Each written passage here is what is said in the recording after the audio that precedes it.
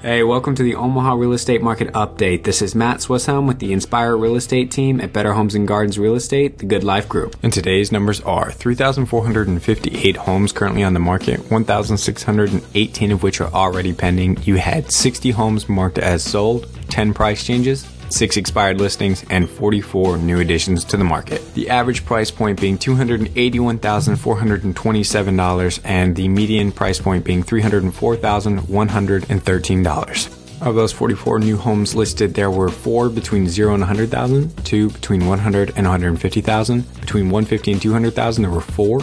10 for 200 to 300,000, and there were 24 new additions to anything over 300,000. And that, ladies and gentlemen, are today's numbers. So if you are looking in any of those price ranges, log online, check them out, see if that perfect home was listed for you and your family. If you have any questions, feel free to give me a call, 402-999-1394. If you have any suggestions that I could do to improve this anchor station, or if there's any information that you wish that I would add to it, call in. If you find the information in this station valuable, please give me a favorite, like the station, share it to those that you think might benefit from it, and until tomorrow, have a great rest of the day.